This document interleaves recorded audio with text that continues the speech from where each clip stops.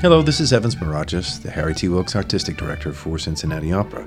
My guest on this occasion is soprano Janai Brugger, who in the summer of 2019 made a double debut at Cincinnati Opera, starting by singing Susanna in The Marriage of Figaro and finishing with Clara in a production of Porgy and Bess. Janai and I will be talking about what it's like to be a working mom and the first time she got goosebumps at the age of 6 listening to Kathy Battle.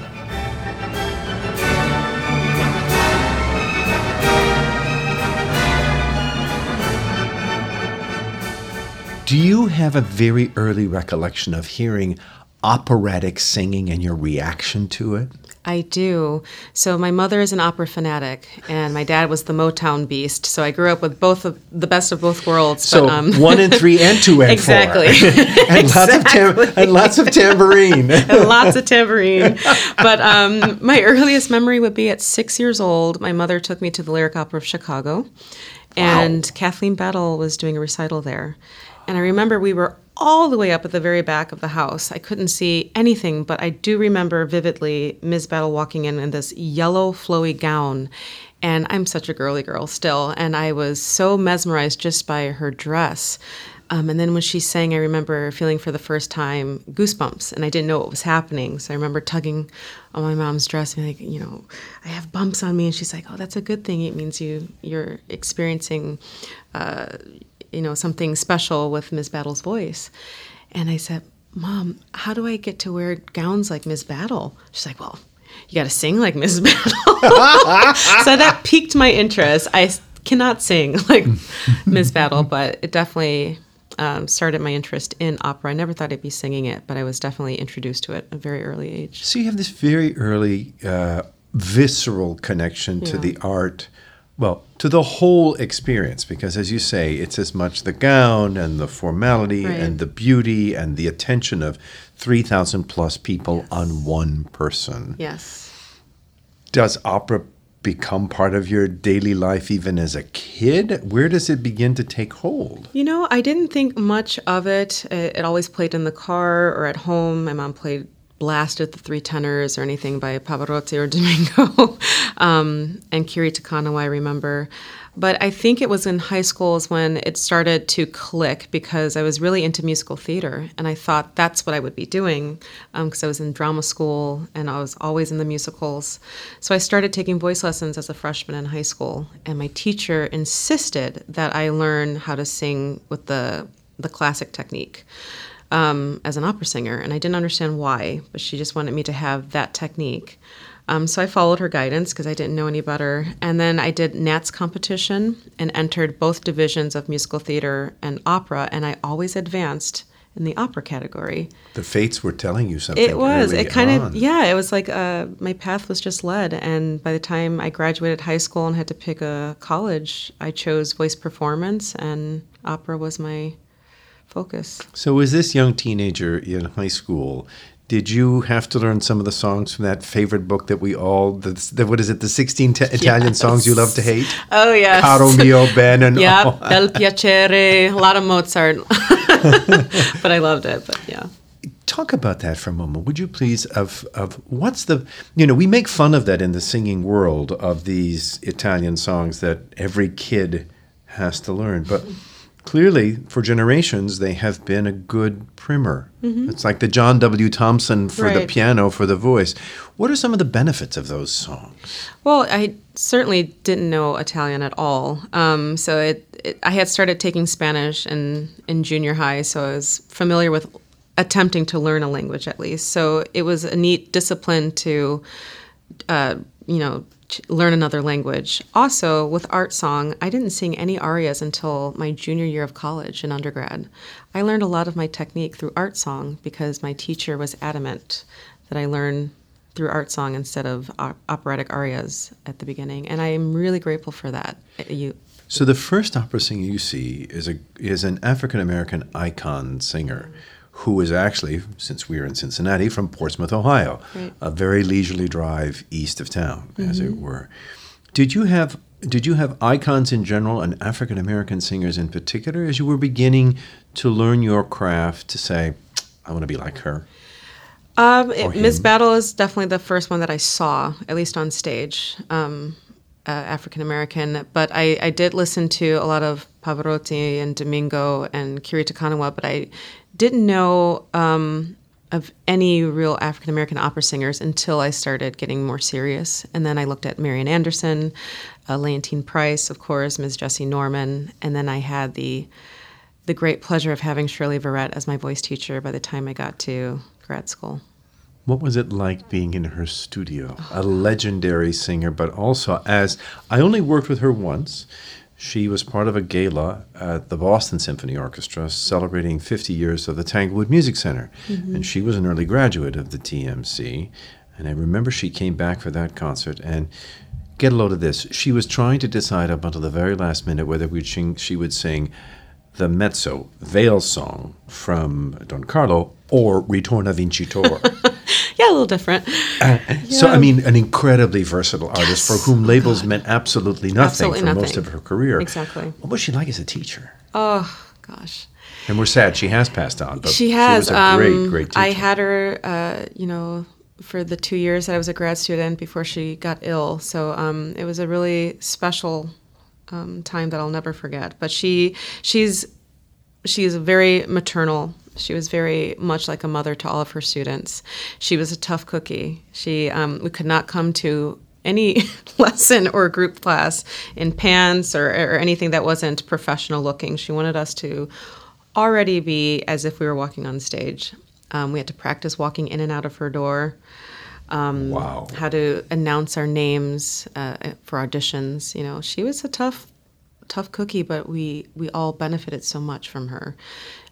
She fought fiercely for all of her students and any other vocal students if she needed to, making sure that we're singing the right repertoire, the right roles, that we're understanding the nature of the business already in grad school so that when we left her studio, we'd have a better understanding of what it's like out there in the real world. Did she sing a snatch or two of things here and there once in a while? She loved to sing. Yeah, she did. She loved to do the warm-ups. She was always intrigued by warm-ups that we had learned before seeing her, so she would love to sing with us the warm-ups. But she played a lot of her recordings, which I thought was valuable and amazing. And like you said, she was a very versatile performer, and something that I loved about her that I very much try to do myself is that she had this ability to capture the audience before she opened her mouth.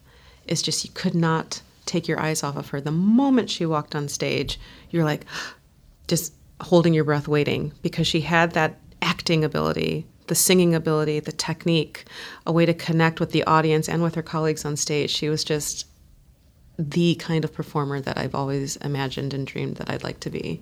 What is some of the physical energy required to make the audience sit up and take notice even before you open your mouth? Because you've clearly studied it. Well, I just believe that before, like by the time you leave your dressing room, you're in character. And I try to very much put myself in that place as I'm not Janai anymore. I'm Pamina, I'm Susanna, I'm Clara, so I'm already in that mindset so that when I go on stage, people know that I'm somebody else. And that's something that she taught us to do. And it's mostly just your research and your study, how much you go the extra mile to learn your roles. And I appreciate that. You've talked already about several singers whom you admire. Mm-hmm. What is it about someone's voice, or a voice in particular, and pick any singer or two or three, that are things that catch your ear and say, not necessarily I want to sing like that, mm-hmm. but that's something I like about singing? What are some of those traits? Well, gosh, I'll talk about a singer who's still here. I remember Suzanne Menser gave a master class when I was very young at Chicago Opera Theater, and she would sing and demonstrate sometimes, and I saw her in recital, and she had this, like, endless breath capacity. It never looked like she took a breath, except once, and then she just sings for hours. Like, where is she breathing? Where's that iron lung behind her? She has an oxygen tank hidden in her costume. Amazing. It was just truly amazing, and you would just see this expansion, but listening to recordings or watching her, you never heard her gasping for air like that. It was very silent, and something even still I'm working on as a young professional myself is learning how to just keep working with the breath. Something else that I love is purity, uniqueness. Like I know Renee Fleming or Leontine Price. If I hear them on the radio, I immediately know it's them. 2 bars. That's all it takes. Sometimes even less than that. You automatically know someone's voice, and I really admire that. Domingo, Pavarotti, can't go wrong. The legato, the crispness of the language, especially Italian. Listening to that. I love French music, and so I listen to how the vowels move and before the consonants and all that. It sounds so nerdy, but it's stuff that that's something I love about opera as an opera singer, is that you're constantly learning. It's a never-ending cycle in that way. It's always something you can pick up. And so, yeah, my ear was really attuned to that, or it piqued my interest when I was studying, like, how do they do that, or what makes them stand out from someone else singing the same repertoire. And it usually came to phrasing, the language, interpretation, the legato, and the uniqueness of their voice. Let's talk about legato for a moment. It's a term that can be misunderstood, but it is that sense of the sense of sound that is, for lack of a better way of putting it, it's a smoothness from eliding from one pitch to the next, exactly, while never losing the consonants and vowels that you are singing, right, but to create a sense of the vocal image of a flow of water that keeps going. Yeah. How does one create legato? It's all with the breath, to be honest. It's just learning how to breathe. A lot of us don't realize that sometimes there's a lot. You breathe midway and you think like right under your bust, and then you realize you have so much more to go. And you're like, oh, and then once you get it, then it really makes sense. You feel like this expansion, and then you're able to keep that air spinning for as long as the phrase, tells you to, so that the line doesn't get botched or chopped up even when you're adding the consonants in there. It's just like this endless flowing, spinning air. So when you start working on a new piece of music, whether it's a song or a roll, what are the ways you pick it apart to then eventually put it back together? Oh, gosh. Well, when I have time. Always a precious commodity for a working mother. We'll get to that. God, yeah. When I have time in my early days, I would, I remember getting the role of Tatiana in Eugene Onegin. I'd never sung Russian in my life, never even said a word in Russian. And Martin Katz was this giant scorer in front of me. He's like, this is your homework for the summer. And I'm like, oh my God. So I was in grad school getting ready to learn Tatiana. And the first thing I did was I look at what are the major difficult parts in the role, whether it's an ensemble bit, whether it's an aria, something that requires a lot more stamina or endurance. I try to find those first, and I try to get the hard things over with first. I learn those first. Interesting. Because usually that takes up a big chunk of the role or the opera, and once you get that learned in your system, everything else is a little easier, and then you feel a lot less pressure. So I did that, and of course, as Tatiana, her letter scene is like almost a half hour, that whole scene, and it's just you on stage. It's quite intimidating. So I worked my tail off on that over the summer. I try, if I can, to get a native speaker to speak through the text with me so that I can understand the nuances of the language. I'm an American trying to sing Italian or Russian or whatever, but I try to make it as authentic as the language is supposed to be. So if I can, I work with somebody who's a native speaker or very fluent in the language. I listen to many different recordings for interpretations, tempos, how it's done. And then I translate word for word, not just my part, everybody's part, which I tell a lot of young people now, don't just translate your part, because the whole story is what's being said to you, what's happened before you, what's happened after you, and in between. So you have to know what's going on. So I translate everybody's part, and then I speak through with rhythms. And once I get that comfortable, then I meet with a coach and go through the notes, and then just coach the heck out of it until I'm ready. Let's talk a little bit about Tatiana, one of my favorite parts, and someone for whom you are totally suited. She goes on a journey, does she not? Yeah. And Incredible. Do you empathize with her and what she does? I mean, we should briefly say that if you don't know the opera Eugene Onegin, Tatiana is the central female character. Mm-hmm. She is an inexperienced young girl at the beginning of the opera. She meets this stranger, Eugene Onegin, and falls instantly and madly in love with him. She writes this incredibly impassioned letter, which takes a half an hour. Yeah. Almost real time, so right? Amazing. And then she's rejected by him. Oh, it's so painful. Course. And then what happens after that, a transition takes place. He gets involved in a duel and basically kills the husband-to-be of one of her best friends. Time passes. He disappears. She grows up. She marries a distinguished older gentleman, much older than she is. Absolutely in love with her and treats her like gold. Royalty. Yeah. And then in the end, Onegin returns, confesses to her now that she's a mature woman, that he actually has been madly in love with her all along and couldn't admit it. And then what does she do? That is what gets me, is even in that moment, something, she's been waiting to hear all her life is these words from this guy, Onegin, saying he loves her and wants to be with her. But in her heart, she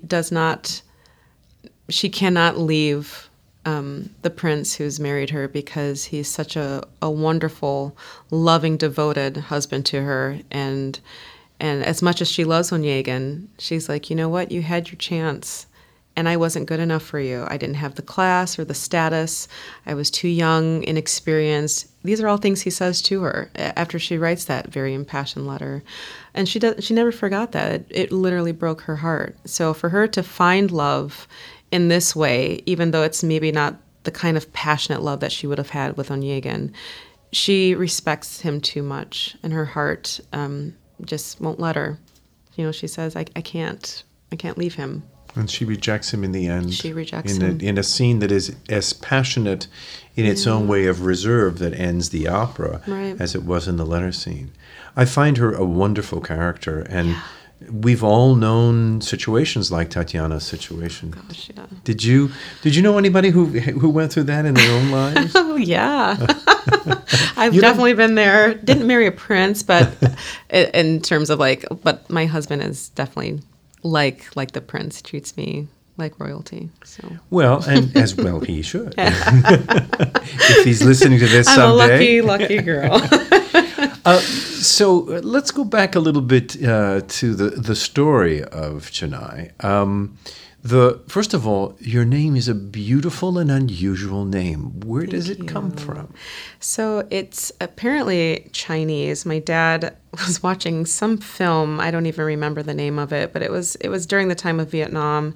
And the character, I think it was pronounced Shenai in Chinese, and it meant the one who loves people, because she was kind of like this mother hen for children during the war to keep them safe, and so they called her Shenai, like the one who loves people. So my dad, I don't know if he just couldn't pronounce it right, if he misheard it, but he said Chennai, and that's kind of how I got my name. And I think it suits me because I really try to love everybody. So in a rehearsal situation, you came to us for the first time at the beginning of the 2019 season to sing Susanna in The Marriage of Figaro, and talk about someone who keeps it all together.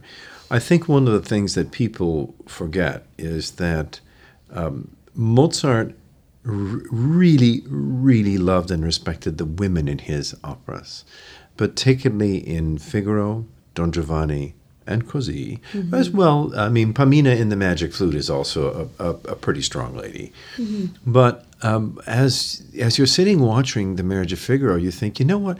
The smartest person on stage is Susanna. Yeah. The rest of them are all dummies in one way or another, either subsumed by ego or fractured by their unhappiness, or just too plain dumb to be worth anything. And there's Susanna trying to keep it all together. She is, yep. Do you like her character? I love it. I wish I had learned her earlier in my years studying, because I'm 36 years old now, and I just started singing Susanna last year. So, but I appreciate it now because I think vocally and physically I'm able to do it probably a lot better than I would have younger. But yeah, I absolutely love her. I relate to her. I think she's just very much observant and aware of her surroundings and people. So that's why she's able to kind of help all the other characters on stage in these tricky situations, how to navigate or steer it into a different direction than what they may want to go. So, yeah, she's very much aware, very alert. But Mozart isn't really kind to you in that he makes you wait until nearly 3.5 hours into the evening to give you your show-stopping aria. You have been running around the stage like a mad thing, Lord. And then all of a sudden you have to create this 4 minutes and 30 seconds of total bliss and stillness. Mm-hmm. So how do you pace yourself as a performer to make sure that you've got enough gas left to send the audience into raptures as you did here in Cincinnati? Well, thank you very much. You're very welcome. I think for me, it's just learning not to oversing, especially in the recits. We get in Tech Week, you get to get on stage and kind of feel it out, and you get a lot of feedback from who's in the audience. Whether you can, I remember asking you even, am I pushing too much, or can you hear me? So that helps in creating like how much I can pace. But I do know. Sometimes it's hard because we get so many amazing ensemble bits in that piece, and it's hard not to really give full throttle. But I just have to constantly, in my head, say, relax, because you still have, to get to the fourth act, and it's just as much. But I love it because it's, as you say, all that running around and chatter, and then she gets that moment to just exhale. It's one of my favorite moments in the whole opera. So by that point, I'm ready to take it easy. Well, not only take it easy, but also I think it's one of those great moments in opera where the audience is actually a participant in the dramatic moment. They're not passive because they know everything. Right. They know that you're on stage there in the middle of this crazy scene where supposedly you're going to have one person thinks you're having an assignation with one person, another person thinks something else, and you know all along exactly what it's about. Exactly. And even though you're singing this aria supposedly to your new lover, you're actually singing it to your husband. Yeah, she is. And he doesn't know it. He thinks you are that. singing it to another lover. And for me, it's part of the genius of Mozart to say, there's the wonderful opera Così fan tutte. I was women just are like thinking that. Yeah. It's men are it's like men that. Are like Sorry, that. I apologize for my sex entirely. Like, no, we're very clear. Do you have a couple of recollections from what effectively might have been your very first professional opera engagement? What was it like? Oh gosh, it was. As a young artist singing at LA Opera in 2010, my very first role was Barbarina in The Marriage of Figaro. In The Marriage of Figaro, with none other than Plácido Domingo conducting. No pressure, it's fine. Young singer. The boss is on the box. Yeah, my icon is in the pit, and I'm singing on this amazing stage in this amazing house. It was so intimidating and so exciting at the same time. But I was so well supported by everybody who worked there, from the maestro Domingo himself. My colleagues on stage were so supportive. So it was a great, memorable experience for me getting on that stage. I was so nervous, though. So nervous. Why were you nervous? It's not a long role. It is a little exposed. You're sort of all by yourself at the beginning of the fourth act. It is. Looking for that silly pin. That darn pin. It's exactly that. It wasn't like anybody was on stage with me, and it was my first only solo that she has. So it was super intimidating and nerve-wracking. But also at the same time, I'm just one of those singers who tends to get nervous because I care so much about what I put out there. But I have found that the nerves help me. How? It keeps me focused. It keeps me on my toes, which I think is great for live theater, what makes it fun. And I'm just constantly aware of what's going to happen. Improvisation sometimes has to happen. And if a door doesn't open, or a costume piece gets stuck, or a colleague is late to the stage, things happen. Vamp till ready. Yep. Yeah. And that happened even in Figaro. Things Too many doors. It's a show about doors. So many doors. Sometimes doors. they don't open. Yeah. And of course, in our performances of The Marriage of Figaro, we also had a young artist making her debut with us, at least in a principal role, Victoria Okafor. She was fabulous. What a So gorgeous voice. did you two have a chance to talk a little bit? We did. And this was your debut as well? Yeah, we did. She's a wonderful person and a beautiful singer. I'm excited for her journey and to see where she goes. I know she will go very far, but she's had the most amazing experience here at Cincinnati Opera, and we talked a lot about that and how special this place is.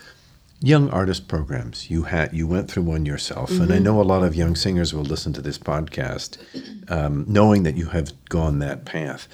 What are some of the advantages of a young artist program, wherever it is, whether it's a big company or a slightly smaller company? I think what's great about young artist programs is right after you leave school, colleges and universities, they treat you already as young professionals. So you're getting a taste of what the business is like out of a school setting.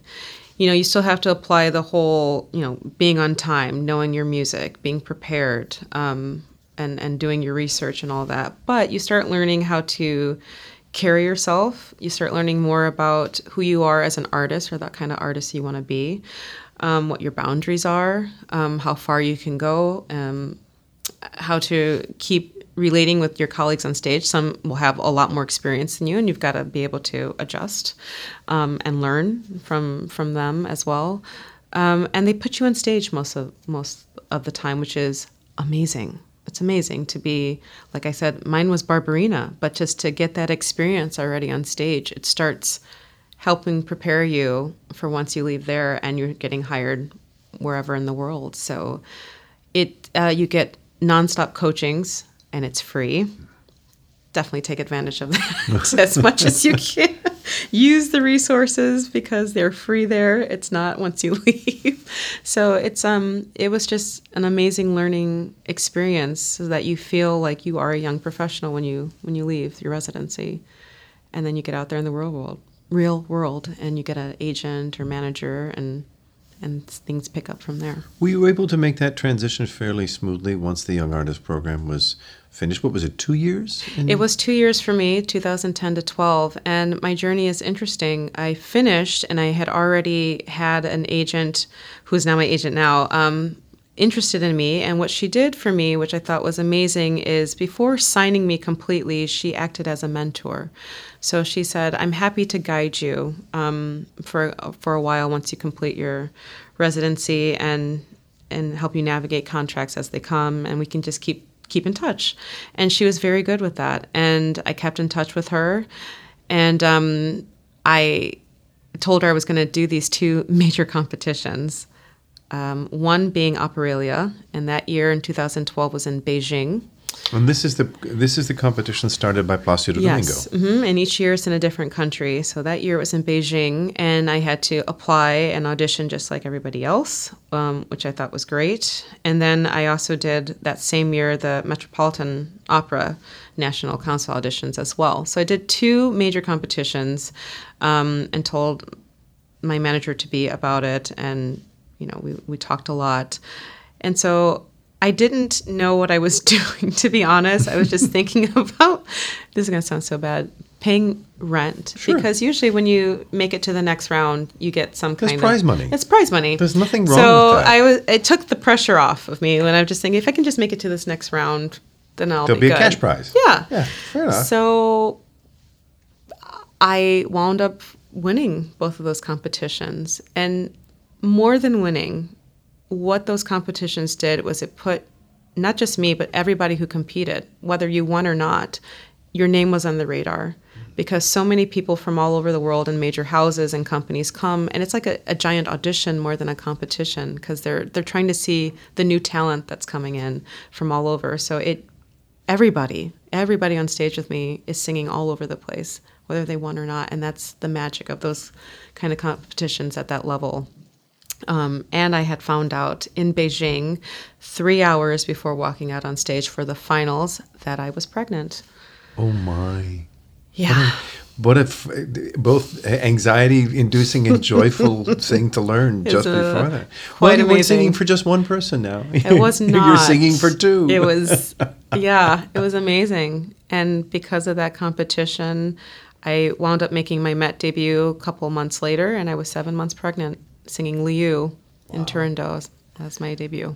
How did that feel, making your debut with baby number one on the way, and visible or not? Very visible. You were very visible. pregnant, Liu. So Liu and Kalof may have had a history, eh? There were those jokes. There were some fun jokes among the cast with that. But, the costume department were so amazing and so flexible that they were able to adjust my costume. I felt like I had this gorgeous purple muumuu. So you couldn't tell. No. On stage, and it's because of their genius there. They did such an amazing job, and I felt comfortable and beautiful, and it was great. But when I would, Liu kills herself, and when I would lay down, that's when my son would start actively kicking. So if you were close, like my stomach is literally just bouncing up and down. They're trying not to laugh because it's a sad moment. It is a sad moment. So, but yeah, I had to remember I was supposed to be dead because I would start laughing because they're laughing. It was a mess. But. And your son-to-be is laughing too, I'm sure. Son was having a great time in there. I've talked to many female singers over the years, and every one of them has a slightly different answer to this. But is it easier to support your breath when you're pregnant? A lot of people say so. It took me a while because, like I said, the way I carried my son was really low. But I had a hard time getting over the belly at a certain point. So I did work with a very well-known technician, Deborah Birnbaum. She lives in New York. And I remember meeting with her a couple weeks before my debut at the Met. And she had me sit on that giant exercise ball and trying to breathe through a straw and leaning against a wall and laying on my back, like things that you learn when you're starting voice lessons, but you just had to relearn so that I could breathe still over the belly.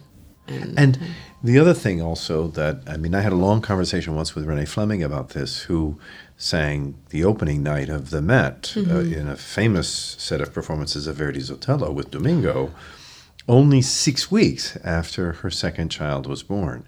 So what was it like after your son was born? How soon after was it easy to sing again? What different did you notice, if any, in your sound? For me, I had an emergency C-section, so it's a lot longer healing process, usually about 6 weeks at least to heal. So I had to take about 3 months off to really recover and recuperate. I'm a control nut, so it was very... No. I know, right? What? It was difficult for me not to control everything that was coming out of my mouth, but at the same time, it was a relief. It was a lot more freedom, a lot more flexibility. My voice did get a little warmer than usual because I was starting to get asked to sing roles that were a lot bigger than what my voice actually was, but just because of the warmth or the color of it happened after my pregnancy. Breath support, yeah. You really learn where your breath is supposed to be. Being pregnant and having a baby, definitely learn. Well, it's wonderful. It's wonderful, I'm sure, for young singers to hear this because it's also a challenge. And without getting too personal, but balancing being a mom and being a professional opera singer. I'm sure, I wish, and I hope maybe one of our great singers, maybe that one's going to be you, will write a book for other female colleagues about what it's like to be a mom and an opera singer. The one thing I will say is it can be done. And you're living proof of it. Living proof, and many before me. It's something that I like to tell young people, don't feel that a family will stop your career. It can happen. But I also think you have to have a good support system, whether that's family that can help travel with you. I was very fortunate to have my mom or my mother-in-law travel with me when my son was very little, and he came with me everywhere, which was great. he was almost born in a trunk, as they used to say. Exactly. He came with me everywhere. Very good on planes. Not always the case, but he just, as a little kid, it was easier to have him with me, and I would always have someone that I knew traveling with me. But it is a challenge. It's different for everybody, but you have to find the balance that works for you and your family, because for everybody it's going to be different. So for me, I have a great balance with how much I travel, how far or how long I'm away, how much new repertoire I learn in a year and a season. And that's because I have an amazing manager who supports me and family life for her artists, and is very protective of us in that way, and that helps. I have a great family, a great husband, and so yeah, I'm lucky in that regard. It's a wonderful thing to hear, because I had several years ago the chance to meet a rather remarkable Irish lady by the name of Veronica Dunn, who has a wonderful, I think it is the only international singing competition in Ireland named after her. And her story was that she was a rising young star in the English opera scene in the 1950s, very close to Joan Sutherland. They were sort of apprentices together.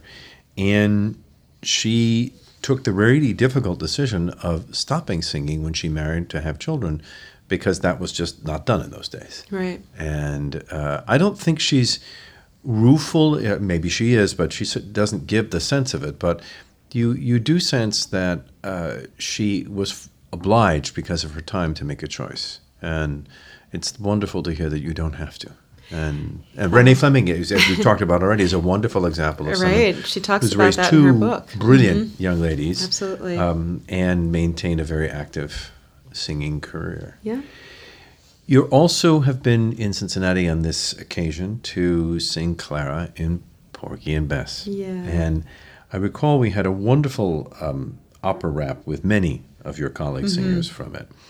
And you said something rather fun and unusual, that we went through the whole dilemma of African-American singers have to be careful about singing Porgy and Bess so they don't get pigeonholed and don't get cast in other core repertoire.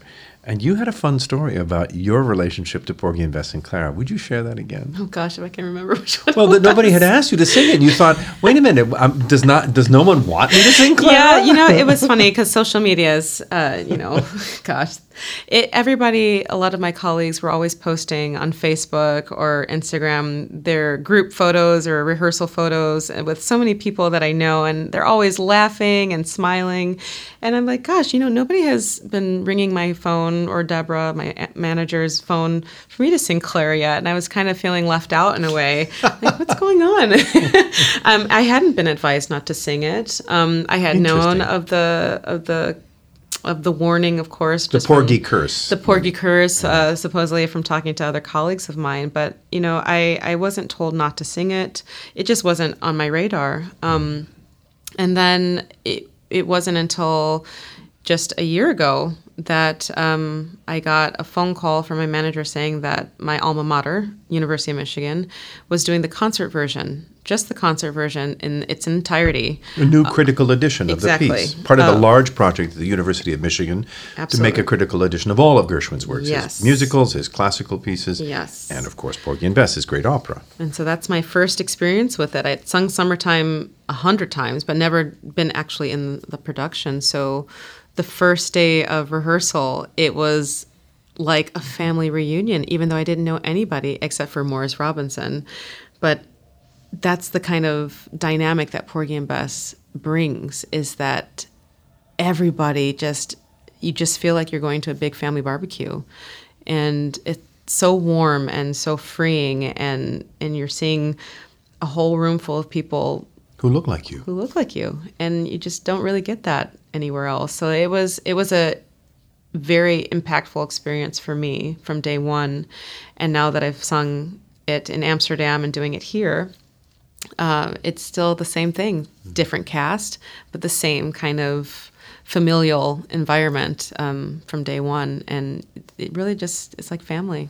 One of the things that we've learned about Porgy and Bess as we begin to delve into it as a production is that Catfish Row has some iconic characters. They are roles that not only are they personages in Catfish Row, but they have a job, as it were.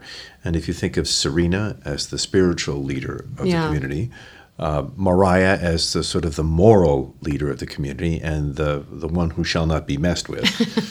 Exactly. And you have Jake, who is the entrepreneur. He's the provider of employment for the community and a good man. And you are Jake's wife, and you two have a baby. What do you think is, if you take a step back, what's Clara's place in the community of Catfish Row? That's a great question. I look at Clara and Jake just as this young, upcoming family that kind of other people in the community are looking up to in a way, especially for the younger ones coming up. You know, like you said, Jake's an entrepreneur. He takes very good care of his family. He works hard. And Clara she's not as outspoken, say, as Serena or Mariah, but she's a very religious woman, also learning from Serena in a way and learning her place in the community. She's a new mom, and you see her dealing with the difficulties of, crying baby and it's hot and, just like any new mother would be experiencing. She's devoted to her husband. She's devoted to her community.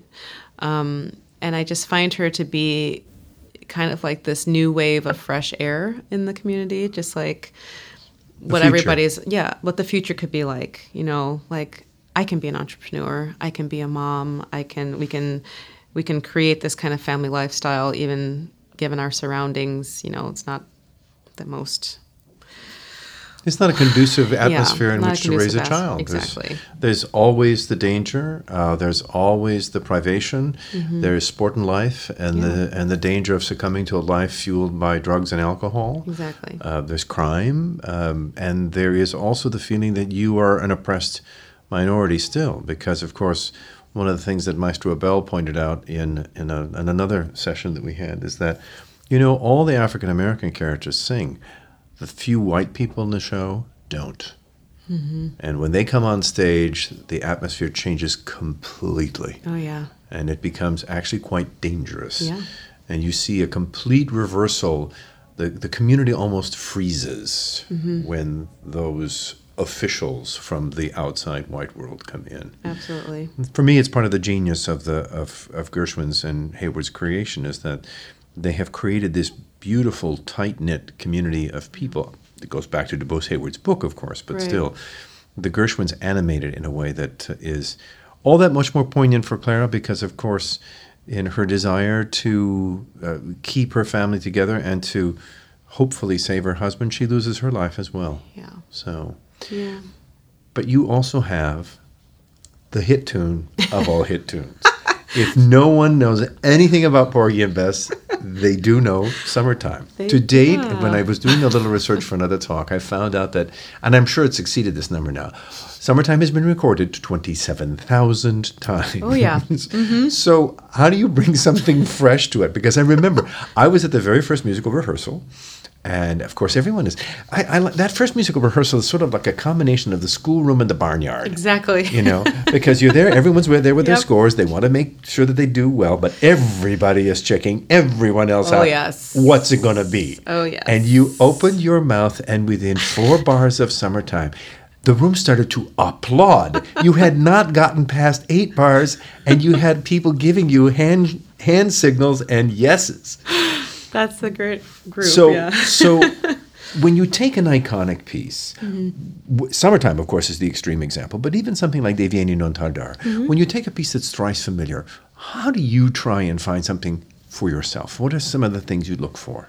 With that, it's just I have to find my own subtext and own interpretation of it and try to just sing it in my voice because it's easy to listen to other recordings or interpretations of it and try to emulate that and copy it, but that's not you. That's someone else's. So for me, it's just bringing to it my own emotional subtext to it. Like I said, studying the role. What's Clara feeling in this moment? Or what's Susanna feeling in that moment?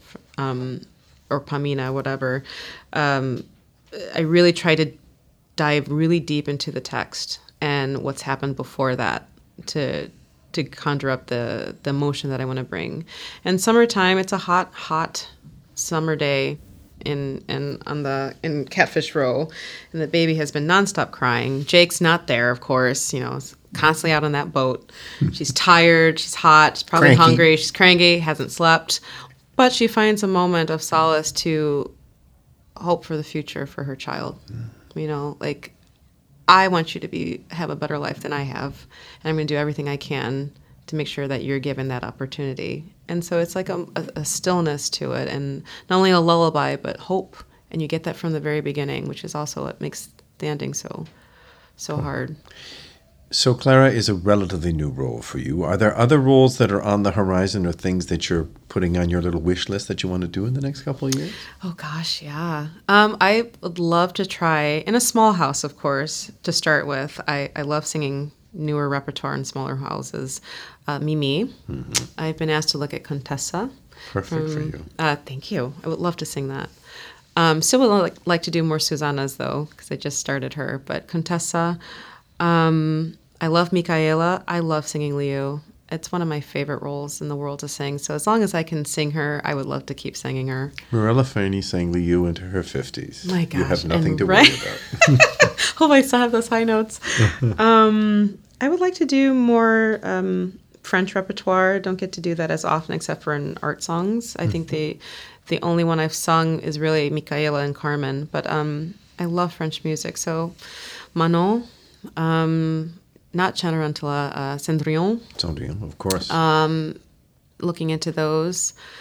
And so that's it for now. And new works. I really, and I tell you young people that are listening, definitely look at new music and don't shy away from taking those on, because it's a big thing now, and there's so many amazing composers that are around right now that are creating some of the most gorgeous music out there. So I have some new works that have been offered to me. Well, we're grateful here at Cincinnati Opera because you're going to be joining an all-star cast for a world premiere next summer. I'm excited. In Castor and Patience.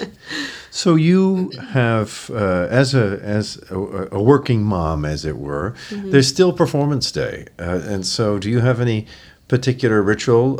Is your son in the care of someone else on a Performance Day? How do you prepare to sing in the evening or even in the afternoon? I don't know if I'm weird, if that's the word. I try to just keep things as normal as possible. For me, I treat it like any other day. I spend time with my son in the morning.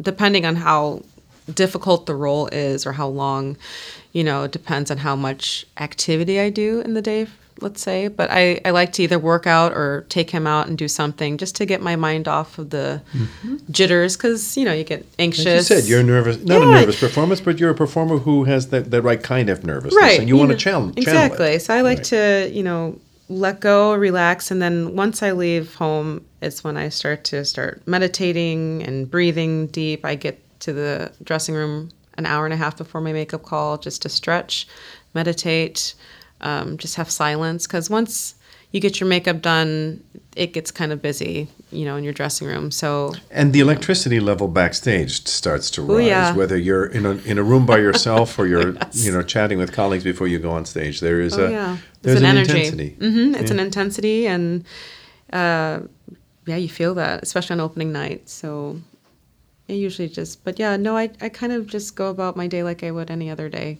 Just do you have anything special you do to maintain overall vocal health? I just try to be aware of my environments. I love to talk, but and I don't talk I don't talk supported at all. You talk in your normal everyday street voice. I do, so I have to be careful. Yeah, you don't talk like a soprano. I don't. And the ones I love talking to are tenors, because they're always talking like this. They always sound like the refugee from a Dudley Do-Right episode on television. Gosh, you should hear me on the phone. I always sound so low sometimes, like a man. I feel my voice is so low, but I sing higher. No, I just try to be mindful of my environments. If I go out to restaurants, I try to be in a quiet part of the restaurant where I'm not having to scream. If it's too loud, I just walk out and go somewhere else. Yeah. Watching what I eat and drink, before, especially on performance days. How much I eat, but I can't eat that much before I sing. It has to be like 3 hours before, and then I'll have like little fruit and stuff in my dressing room for energy. For energy, the right kind of energy. Exactly. Well, and speaking of which, I think what we'll progress to at this point in our conversation, what I do every time, which is ask every guest the same questions. Okay. So, and you can take the fifth, by the way. Okay. What do you have for breakfast? Right now, it's been granola with fresh fruit and kefir, and I mix that together. Very healthy. Just recently. Just recently. No omelets? You haven't tried Geta here yet, have you? Not yet. Usually I'll have eggs and bacon or something, but I've been really into the granola kick lately. Good for you. I think you've talked a little bit about it already, but how do you deal with stress? Well, meditate. I pray. I try to listen to music that just keeps me motivated or in the right mindset. I dance a lot. And I will dance in my room before I go on stage. Ballerina dancing or Nope. Crazy dancing. I love to dance, and I just feel like it's my energy going and lets go of the nerves and just puts me in a energetic, fun, like ready to go out there and do it. So You've spoken of Miss Verrett, who is a teacher and a mentor. Are there one or two people who've passed through your life who have been particularly important mentors? Besides Shirley Verrett, gosh, yes. I mean, she'll do. She's definitely, she takes the cake for me. I had a great teacher in my undergrad. I've had amazing voice teachers. I have been very blessed with that. My high school teacher and my undergrad teacher, they still come to my performances, and they're nice. very much in touch with me. And they just both, just offer so much. Buoy you up. Yeah. Well, Yeah. what are you reading these days? So I actually haven't. Of course, I'm going to blank on it. It's in my purse right there. But I just finished the Me Before You books, and I loved it. I kind of like those nonfiction romance novels. I recently got into Outlander. Oh, wow. So, but I saw the show before I read the books, Right. and now I'm going to go start reading those books. Speaking of that, are there TV series or podcasts that you enjoy? Yeah, so recently Outlander. I'm a huge Game of Thrones fan. Are you disappointed that it's over? I am. It was really hard to let go of my Sunday evenings like that. Yeah. I also like The Walking Dead, Breaking Bad, and I tend to watch a lot of anything to do with forensics or CSI. I'm very intrigued, always have been since a young age. What phone apps do you find most useful? Most useful. Or something you use maybe more than other, even whether it's useful or not. I mean, it becomes a habit. Lately, it's been Instacart. It's great having your groceries delivered. I was going to say, easy way to shop. Easy way to shop. Right. You've been in Cincinnati not only for Porgy and Bess, but you started the summer with us, so you've been here a good long time. Mm-hmm. Have you found a restaurant or two that you like in particular? Have you gone out much? Yes, the Eagle. Oh, the fried chicken is to die for. Oof. That's for sure. It's a really good soul food place. And also the, what is it? Savanos or Serranos, something like that. It's like a Italian place not far from the Eagle. Mm-hmm. It's a great atmosphere for, drinks and... Salazar. No? Yes, Salazar. Thank you. Yes. Drinks and appetizers. We like right on the there. corner there. It's a nice right atmosphere. On the corner. You're right. Yeah. You've talked a little bit about it, but is there a particular piece of career advice you've gotten either from a manager, a mentor, or a teacher that you'd share with other young singers? Yes, it was from Ms. Verrett. And she always told us to hurry slowly. Oh, festina lente. Yeah. Yeah. It's a journey, and everybody's paths are different and moving at the pace that it should be for you. And it's easy to get deterred when your colleagues are either moving a couple steps ahead and you're stuck in somewhere in the middle. It can be discouraging, and it'll make you feel like you're not good enough or you should give up. And I want to tell you, the hurry slowly thing has really helped me, because you have to just stay true to what your path and journey is. Opera is not going anywhere. It's a non-stop learning process. Even when you think you've made it, you're constantly learning. So enjoy the process and don't be in such a hurry to get to the end. Enjoy it. Because the end will come eventually. Exactly. Is there a favorite musician of yours outside of the world of classical music? Yes, it always surprises people what I play in my car. It's not classical music. I love hip hop. I love rap music. I love alternative music. So I listen to all sorts of artists. I love Beyonce. You're not the first person to say right? that this week. Gotta love Beyonce. One of your esteemed colleagues said that just in the last podcast, as a matter of fact. I do. I'm a huge Beyonce fan. I like Drake. Gosh, who else?